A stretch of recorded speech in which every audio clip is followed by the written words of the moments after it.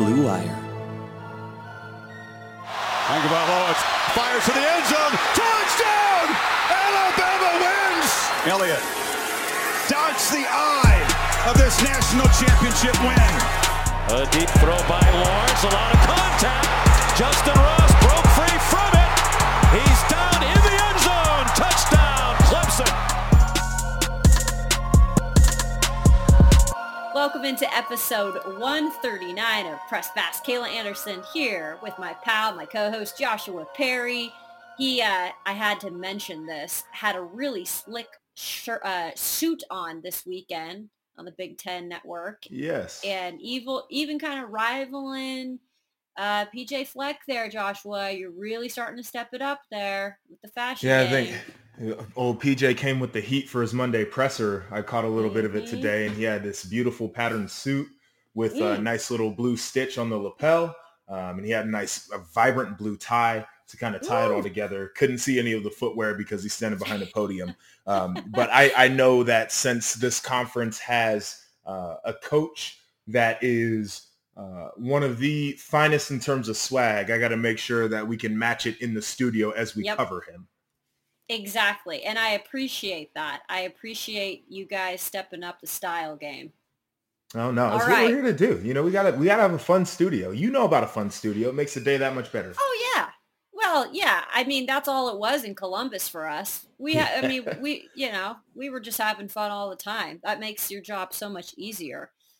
Let's get into the top 10 for this week because guess what? There were some major signs of movement. Yeah. Okay. So Alabama is in that top spot, 59 first place votes. Not shocked there.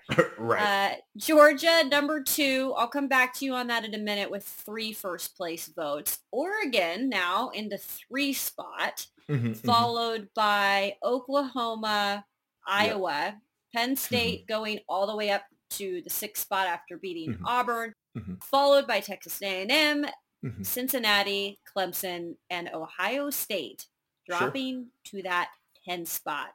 Share your feelings there on that top 10. All right, so I'm there with Alabama. I still don't know why Georgia's getting first place votes, but, you know, it is what it is. I think they're a really good team. Yeah. Oregon in the 3 spot, I'm okay with. I think Oklahoma probably should be in that 5 spot, and Iowa should be in that 4 spot. The way that Oklahoma struggled with Nebraska was eye-opening to me that they're a hype-driven team who is led by a hype-driven quarterback. And I don't say that necessarily to disparage Spencer Rattler because I do think he's a really good player, but I also do think that he is the beneficiary of the hype train for sure. Penn State, exactly where they need to be. I think they're the best team in the Big Ten East right now. I think they got a really good shot of running the table in the East and making it to the Big Ten championship game. That game that they played against Auburn, I don't think was as close as what the scoreboard said because they caught a couple of bad breaks. Quarterback played as well as I've seen him play his whole career. And the defense is just ridiculous. That's a really good football team. A&M should be lower than Cincinnati. That's another hype team. Okay. They haven't proven to us that they are necessarily deserving of it. We'll see that as the season goes on, I think. Like I said, Cincinnati should probably be up a spot.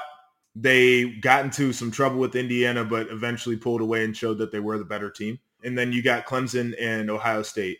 And I think Clemson's fortunate to still be a top 10 team, to be completely honest. Yeah. And it's wild because neither Clemson nor Ohio State are used to being ranked this low, and we're still talking about them as top 10 teams.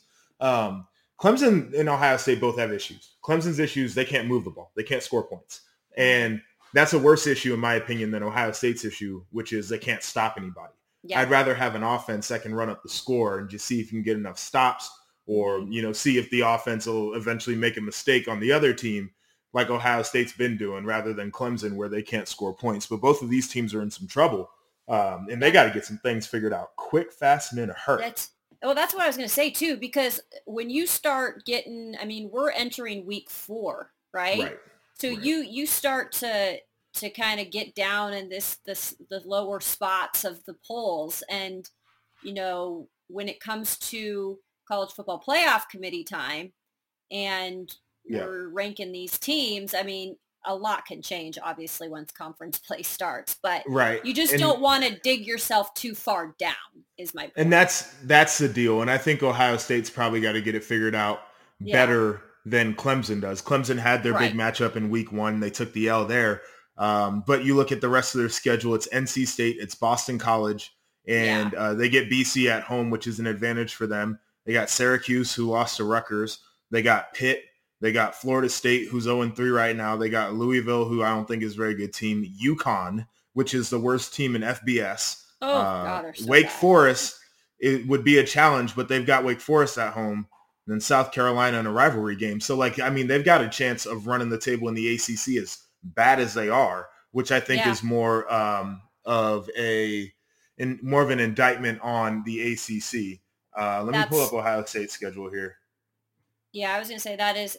But at the same time, you look at that, Joshua, and you're like, if they can win out or whatever, but if they have any type of close games, are you going to really take them that serious when it comes to that Final Four? And if there's other teams, you get what I'm saying? And that's the conversation. Schedule helps. Yeah, it doesn't. And what it helps is that they could win the ACC championship and say that we made it through the season undefeated. Yeah. And if there's something crazy that happens in front of them in the top 10, they're going to be in position to maybe slide up there. They're not going to get a marquee win, but they're also probably not going to take an L, which is a really weird place to be in. Now, when you flip it to Ohio State, they got Akron coming up, and I mean they better blow it out of the water. But we'll get to Ohio State here in a little bit. Then they got Rutgers, which is an improved team, but they should absolutely win that. They've got Maryland, then they're off for a week. Then they got Indiana, who's shown that they can struggle. Yep. But then it's Penn State. Nebraska's a win. They got Purdue, and we already know what kind of crazy stuff happens with that team, but it's at home. Mm-hmm. Then Michigan State, who I think is a really good football team. Yeah. And then they finish with Michigan. So they've got Michigan State and Michigan in back-to-back weeks. I mean, there could be some issues now, hopefully, but hopefully, and like you said, we're going to break down Ohio State a little bit more. Hopefully they can figure out some of their issues by that point. That's what's encouraging about that schedule. Yes. I feel like a lot of the hefty, teams are towards the end, which makes you feel a little bit better, right? Yeah, and it gives you a chance to build through the Big Ten schedule. You got Penn State right there in the meat of it. But, up to that point, you really get to build. Sure.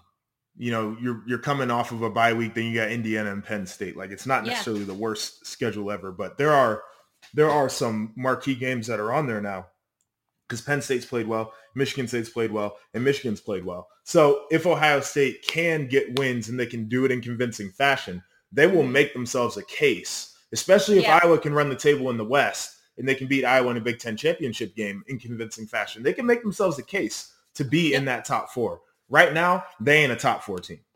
Okay, so let's start with them and the game last week against Tulsa, and then we'll work our way into a couple of these other games from this past weekend. Because, Joshua, I was watching about 4 games at the same time and clearly paying attention to what was going on. So when it comes down to this, obviously they put some points up in the end, and it was like 40-something, right, to 20. Yeah. What exactly was taking them so long to really put it on this Tulsa team? Yeah, it's an interesting thing. In the first 3 games of this season for Ohio State, they've gotten off to a slow start. They started slow against Minnesota and then had an explosive second half, and they started slow against Oregon and really couldn't make it up. And then this game, you feel like there was a slow start. People have been calling me a CJ Stroud apologist on the old Twitter machine. But you have to acknowledge the game plan for what it was worth for Tulsa. And Ohio State's always going to have better athletes, and people are, CJ wasn't throwing it well, and how can Chris Olave not have a reception? Well, Tulsa was dropping 8 the whole game. They dropped 8 guys into coverage. Their base front was a 3-down front. And then they had every play. It was so it's hard to throw into windows in 8-man coverage, first off. But second off, their other coaching point for their defensive game plan was if you're a safety or if you're a corner, you're bailing. You're getting deep. Ohio State was running hard play action looks, and those safeties were standing 15, 20 yards off the ball, and they weren't biting at all. They're like, if you run the ball on us, we'll lose that way. But what we're not going to do is we're not going to let Chris Olave and Garrett Wilson and Jackson Smith-Njigba and all those guys go out there and beat you. And so Stroud threw for 185 yards, and it wasn't a very pretty performance, but, he was throwing against some looks that he had probably never seen before. And for the offensive line, they did it's against a three-man rush. It's easy to protect. But when they had some of those other looks coming, it became a little bit of a challenge because they didn't know if Tulsa was actually going to blitz, where that extra guy was going to be coming from. So they presented some challenges, and people are saying, oh, you're an apologist and this, that, and the third. I don't have any issues with Ohio State's offense. They were good against Minnesota, especially in the second half. They put up 600 yards versus Oregon, who is apparently a top 4 team.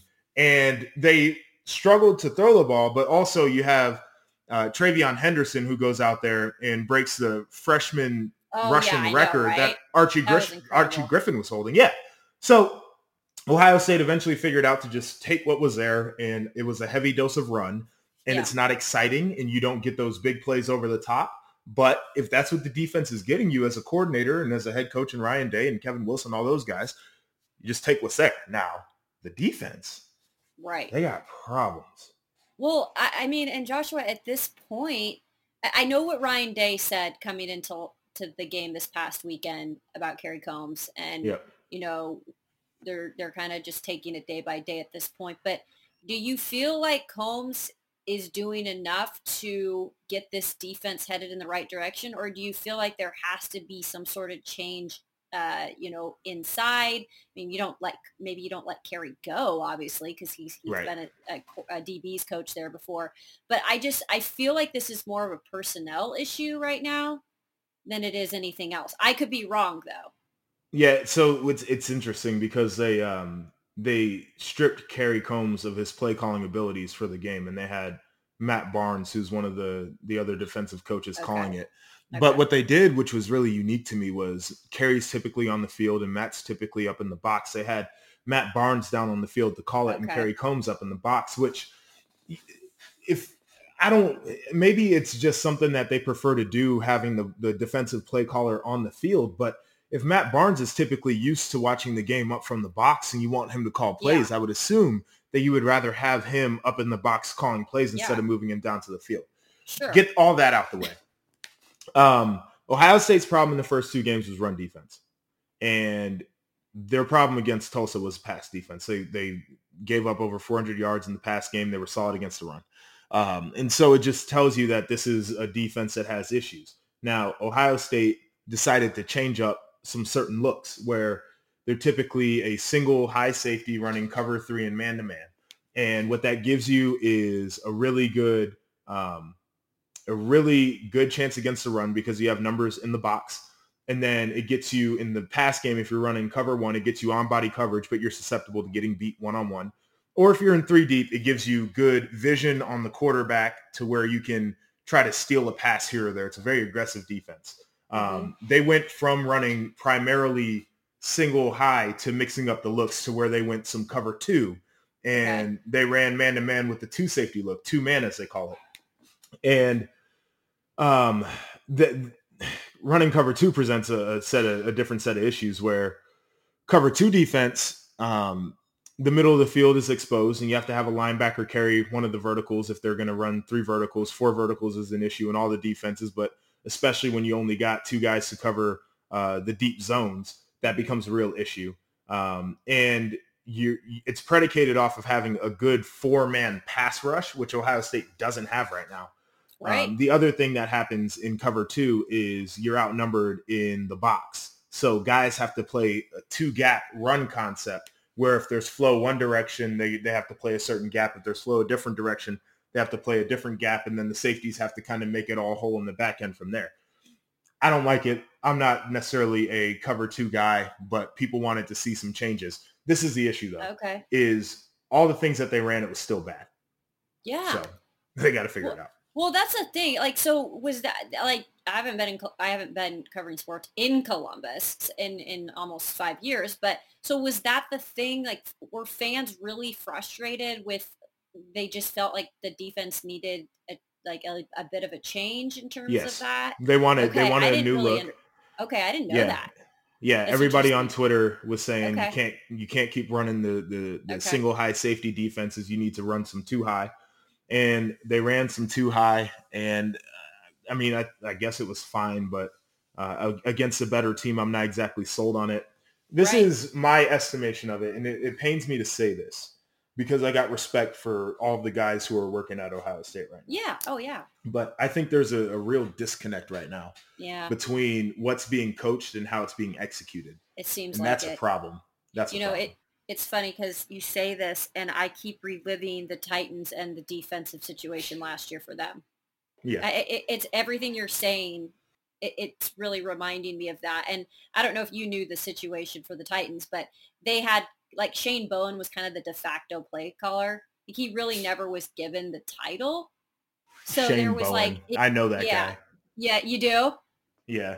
He I think he has, was at Ohio State as a yeah, GA or yeah. quality He's got control or something. He's got Vrabel ties. I mean, Yeah, he does. there's always those Vrabel ties. But yeah, the things you're saying, the communication, that's a tricky situation where you hope and pray that gets worked out. Because if not, that could get dangerous when you guys hit some of those big time opponents in conference play.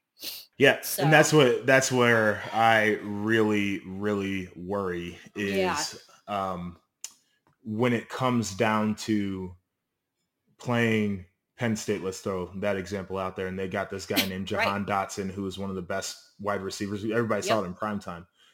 He's a problem. And then you play a Michigan. Let's throw that one out there. And they've got a guy who's named Blake Corum at running back who is an issue. Like, he is a problem. He's a great player. And I respect the hell out of his game.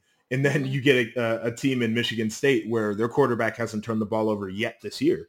And they've got a running back in Kenneth Walker, who's a really good player. And they've got a wide receiver out there, and Jalen Naylor, who's a really good player. Like, what do you do with those guys? Because they can all break the game against the defense like Ohio State the way they're playing.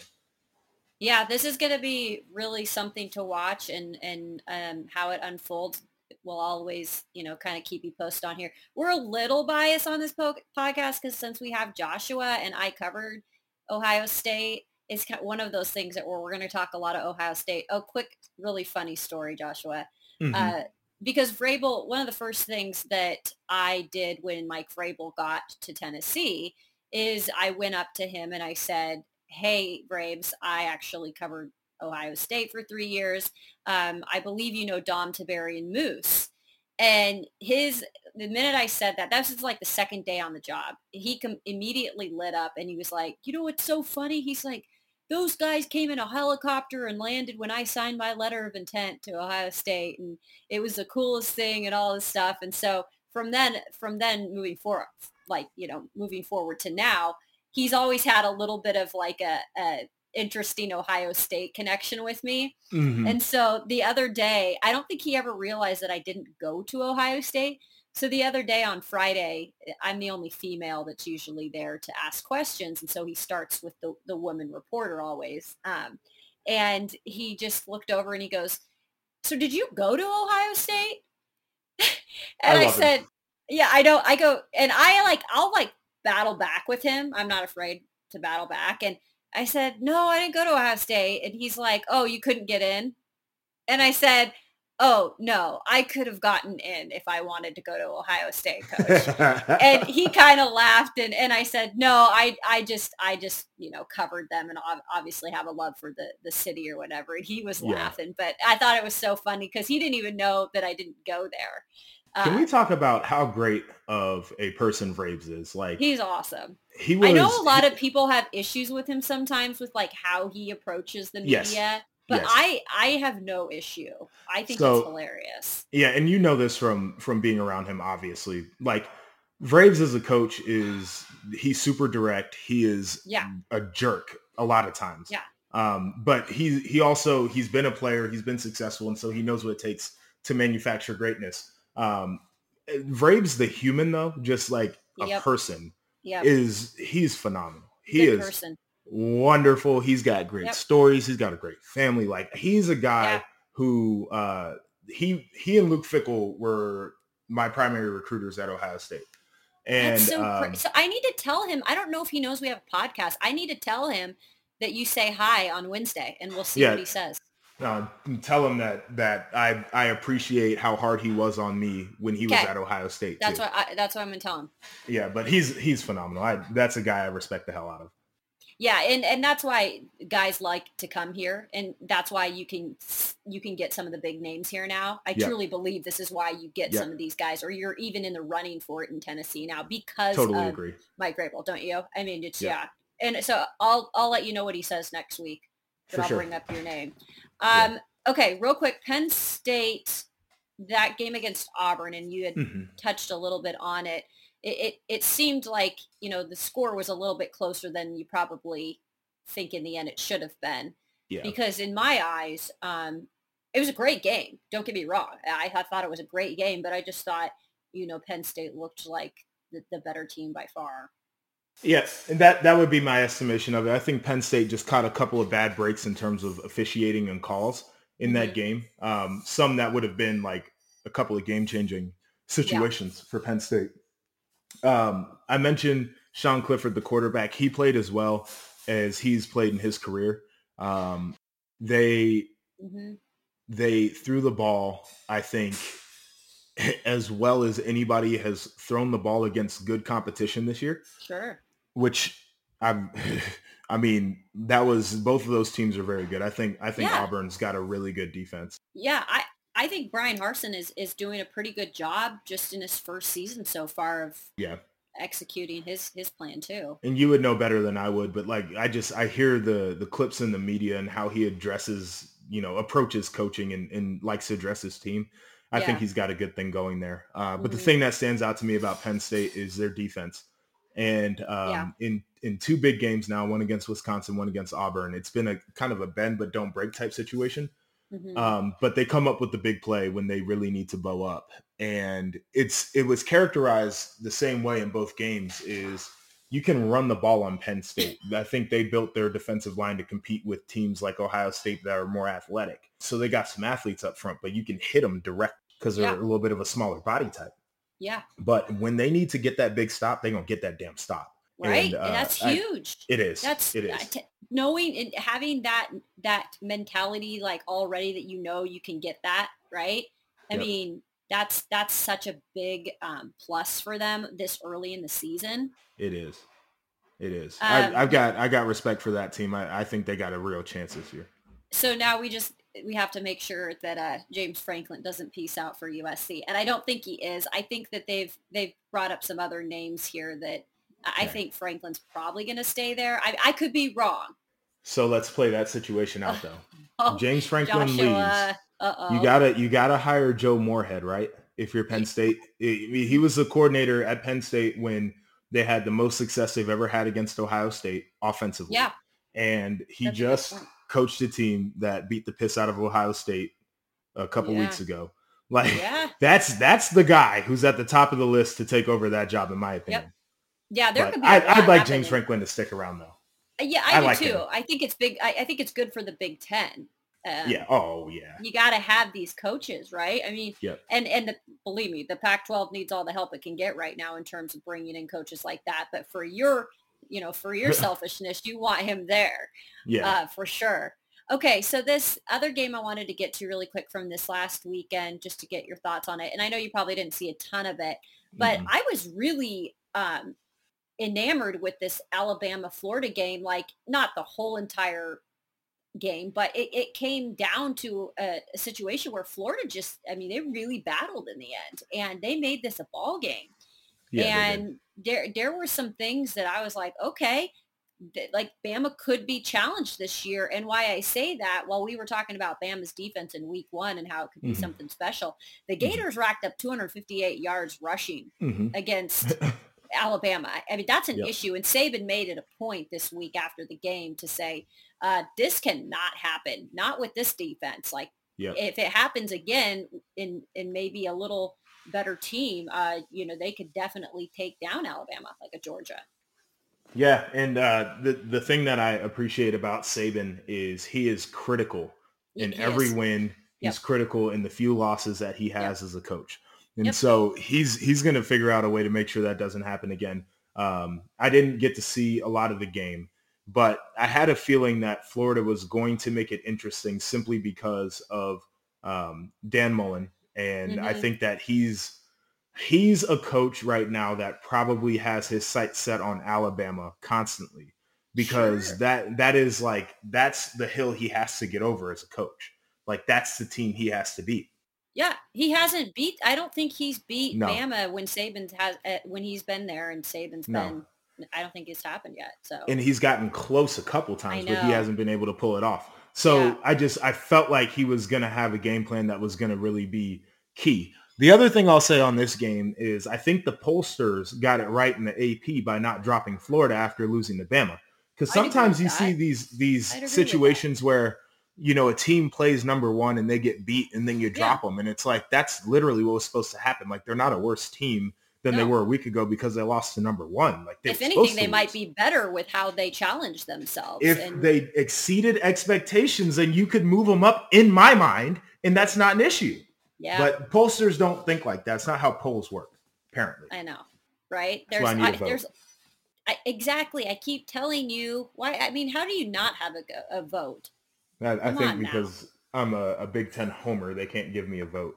Oh, I don't know. I think you can take your cap off in a situation. I'm objective as anybody out there. I believe that too.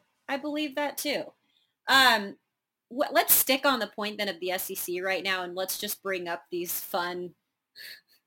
I don't know if you call them memes, but Joshua sent me a Twitter DM. It is so fun. I had seen them before, and I was going through all of them and really thinking, is this exactly like who this would be in another career? And it seriously is. Whoever did this is brilliant. But describe. I mean, how would you describe what these are? Like coaches in the other career path that they should be in if they wasn't. That's exactly what it is. Right. Yeah. You know, if these guys weren't coaches, what would they be? And they took their coaching headshots and they put a career title of what that coach basically looks like if he's in a different career. Yeah. You want me to go through them? Yeah. Would you? Yeah. This is where can people see this if people are interested in it? ESPN CFB. They put a nice thing out there on Instagram, so check them out. Perfect. But they had Nick Saban first and foremost, and they put car salesman, which is fitting because he has a car dealership, but he also looks like every guy in a car who has a dealership in the commercial. That's exactly what he looks like. Second one is Kirby Smart, and they said history teacher / coach, which is on point because he's got this nice little part, and he's wearing a plain black suit with a red tie with a white shirt. And he looks just like so inviting, and, you know, like he would have a class that's not too strenuous. And everybody knows that the history teacher at their high school probably coaches something. So that makes a lot of sense. Exactly right. You've got Sam Pittman, who's a guy that we've talked about on this show that we both like. And they put competitive barbecue pitmaster. And this is fitting because he's got the black dress shirt on, awesome. Which is probably a no-go with the pinstripes. But it's the hair and the eyes that really do it for you. For sure. You know, he's a heftier guy, but the hair is kind of, you know, it's a little spiky, kind of doing its thing. And then he's got these eyes that's like, I want to go win this competition. And he probably knows his way around a old barbecue pit. That's what I was going to say. He could maybe have his own show if he wanted. Well, we should pitch that as well. I know. Shane Beamer says Chick-fil-A franchisee. And it's the conservative look in the headshot with the black suit, the black tie, white shirt.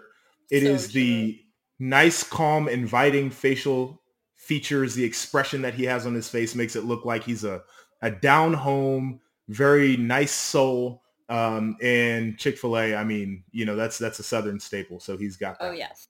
That's perfect. Did you hear what he said today about Nicole Auerbach tweeted it out. It's one of the best things you'll ever see. It's like a Zoom interview. Go check it out. But he starts a Zoom interview. A guy asks him the question. While he's asking the question, Shane is like trying to fix his hair in the Zoom video, but like he doesn't really have a full head of hair. And then he asked about like Georgia's line, and he was like, "What are you asking? Georgia's line?" And then he just goes off, and he's just like, he's saying all this stuff that's obvious about like how great this line is and how just pretty much saying there was no way we were going to compete with this line. Like, it's like Right. another level. It's just go check it out. It's really funny. I'm going to check him out. All right. So Mark Stoops up next. And this is as accurate of a meme as I've ever seen. So they got my man right here in his headshot. He's kind of got the little turn to the side and then the head kind of tilted over like they make you do in high school. And he's wearing a black suit, but he's got this nice patterned tie with the white shirt, nice cheerful smile. It says high school principal. And he's the principal where you get sent to the office and, you're chilling in there with him and he's got candy on the desk and, you're never getting a detention from him. Never getting a detention. I wish I had him as that's my a good principal. One. Well, yes. I like my principal. I got suspended by mine in middle school. Oh, what'd you do?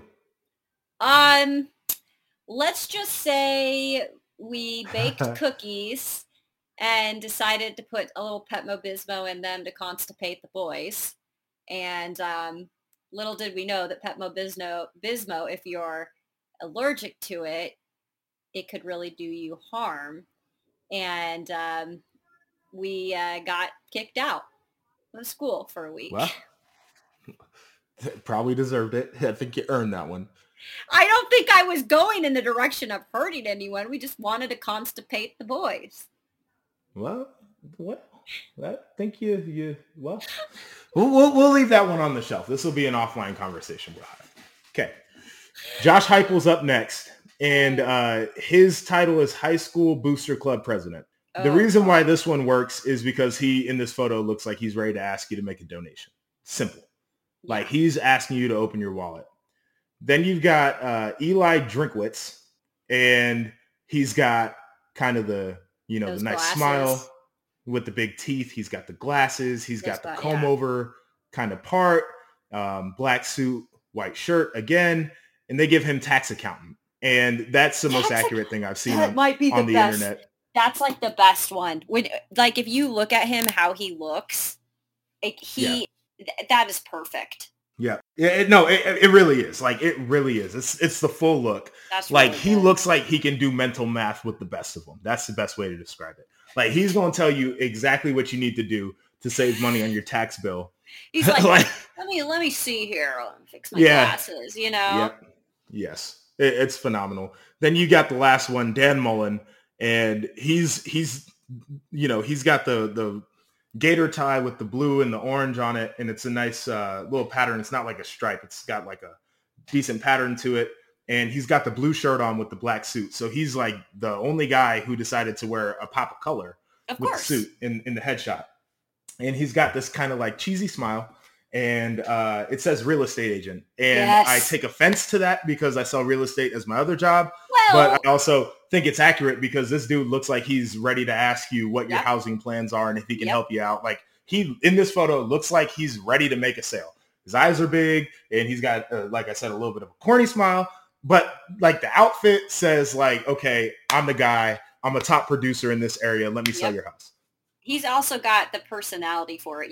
That guy's a talker. Like, he likes to talk people up. And that's, in real estate, like, you got to have a little bit of that. You got to know how to be. Same thing in recruiting, right? You got to be a salesman. And that's, and he does a good job of that at Florida. So I think that's perfect. Yeah, you guys check it out if you can, because you have to visually see it too.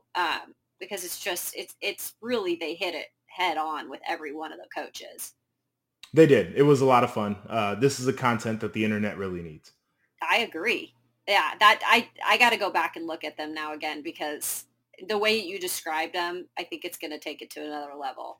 Oh, for sure. You broke down even the clothing. Yeah, you have to. I think that's a part of the persona. It is.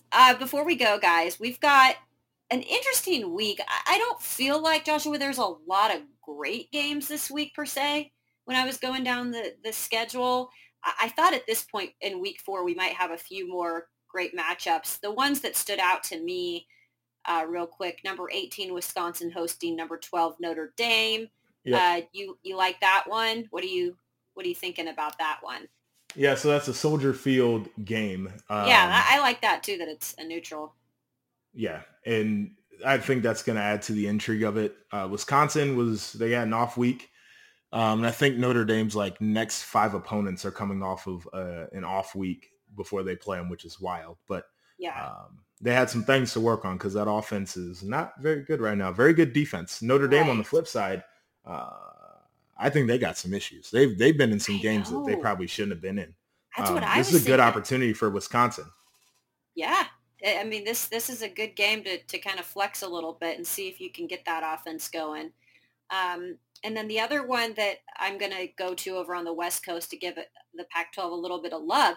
And the reason why I put this one up here too is obviously UCLA is ranked 24th, which is that correct? I'm sure it's 24th. They dropped the game to Fresno State last week. Yeah. And so that's interesting because Fresno State is now obviously in the rankings too.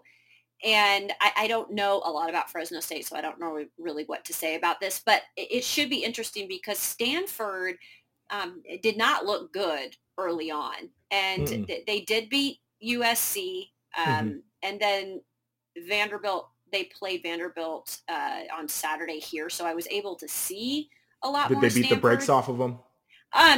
The first like half was a little closer for Comfort than I would say they would have liked. But give Vanderbilt some credit too, because they were doing a lot of good things. But yeah, the second half, they completely like broke it open. And so I think this will be interesting just because it is a natural rivalry. And if UCLA wins or falls in this game, then they're out. And that's really probably discouraging considering how they started the season. Like that's going to be a bummer for them. And then of course, you get the Pac-12 right back in a situation where we were hyping them up the first couple of weeks. And now it's like, well, but are they that good? Like I keep saying. Oregon's got to carry the torch, right? Right. And they never follow through. So, no, well. I mean, in the end, they never follow through. So again, why I sit here and hate on the Pac-12, and that's a strong word. Why I'm hard on the Pac-12 is because I'm from the Pac-12, and I think the Pac-12 needs to be way better because when I was in school, the Pac-12 was really legit. You can't have Arizona losing to NIU or NAU. Well, like you can't. Joshua, that's embarrassing. That's an FCS program. Well, now let's give the FCS programs a little credit now. Not when we're trying to say we need to fix the Pac-12. It's in Arizona State lost to BYU as well. I watched some of that game after I'll give you this. BYU's for real. From what I've they're seen a top 10 team in my eyeballs. They're a top 10 team. They play really good football. Yeah, you got to start giving BYU a little love, and I don't want to give them love, but you kind of have to. So yeah, this week not a ton of good games, but we're still going to start to see some of these teams and what they really are. I mean, and I'll even say that with Tennessee taking on Florida, right? We're going to see if Tennessee can hang.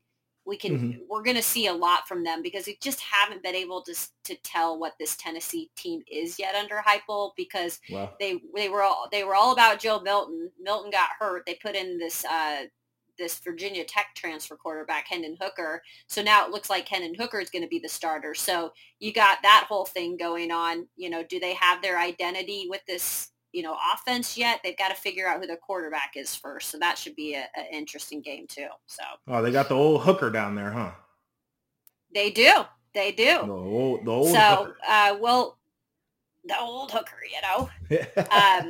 but we'll have a lot to talk about next week, like we always do. So again, appreciate everybody tuning in. Hopefully you guys are enjoying the start to the college football season. It is definitely fun just having the football scene back and the whiteout in Penn State. That was another great example of just how much we missed the environments in the college game because it just adds so much to it. So yeah, it's definitely a lot of fun. Joshua, where can the people go to follow you as you dig deep into your Ohio State team this year? You can follow me on Twitter and Instagram at RIP_JEP. That is right. You can follow me at Kayla Anderson TV on Instagram and Twitter. I'll give you a little bit of everything. And we always like to have fun on our social media platforms as well. So, yes, if you just want to say hello, you can always tag us and say hello, and I'll probably respond. Joshua, you pretty much respond to everybody too. So I have been responding to everybody who's been in my mentions this week. Right? So. Exactly. You get on a roll. Okay, guys, you guys have a great week. We'll be back here next week with some more college football talk. Enjoy.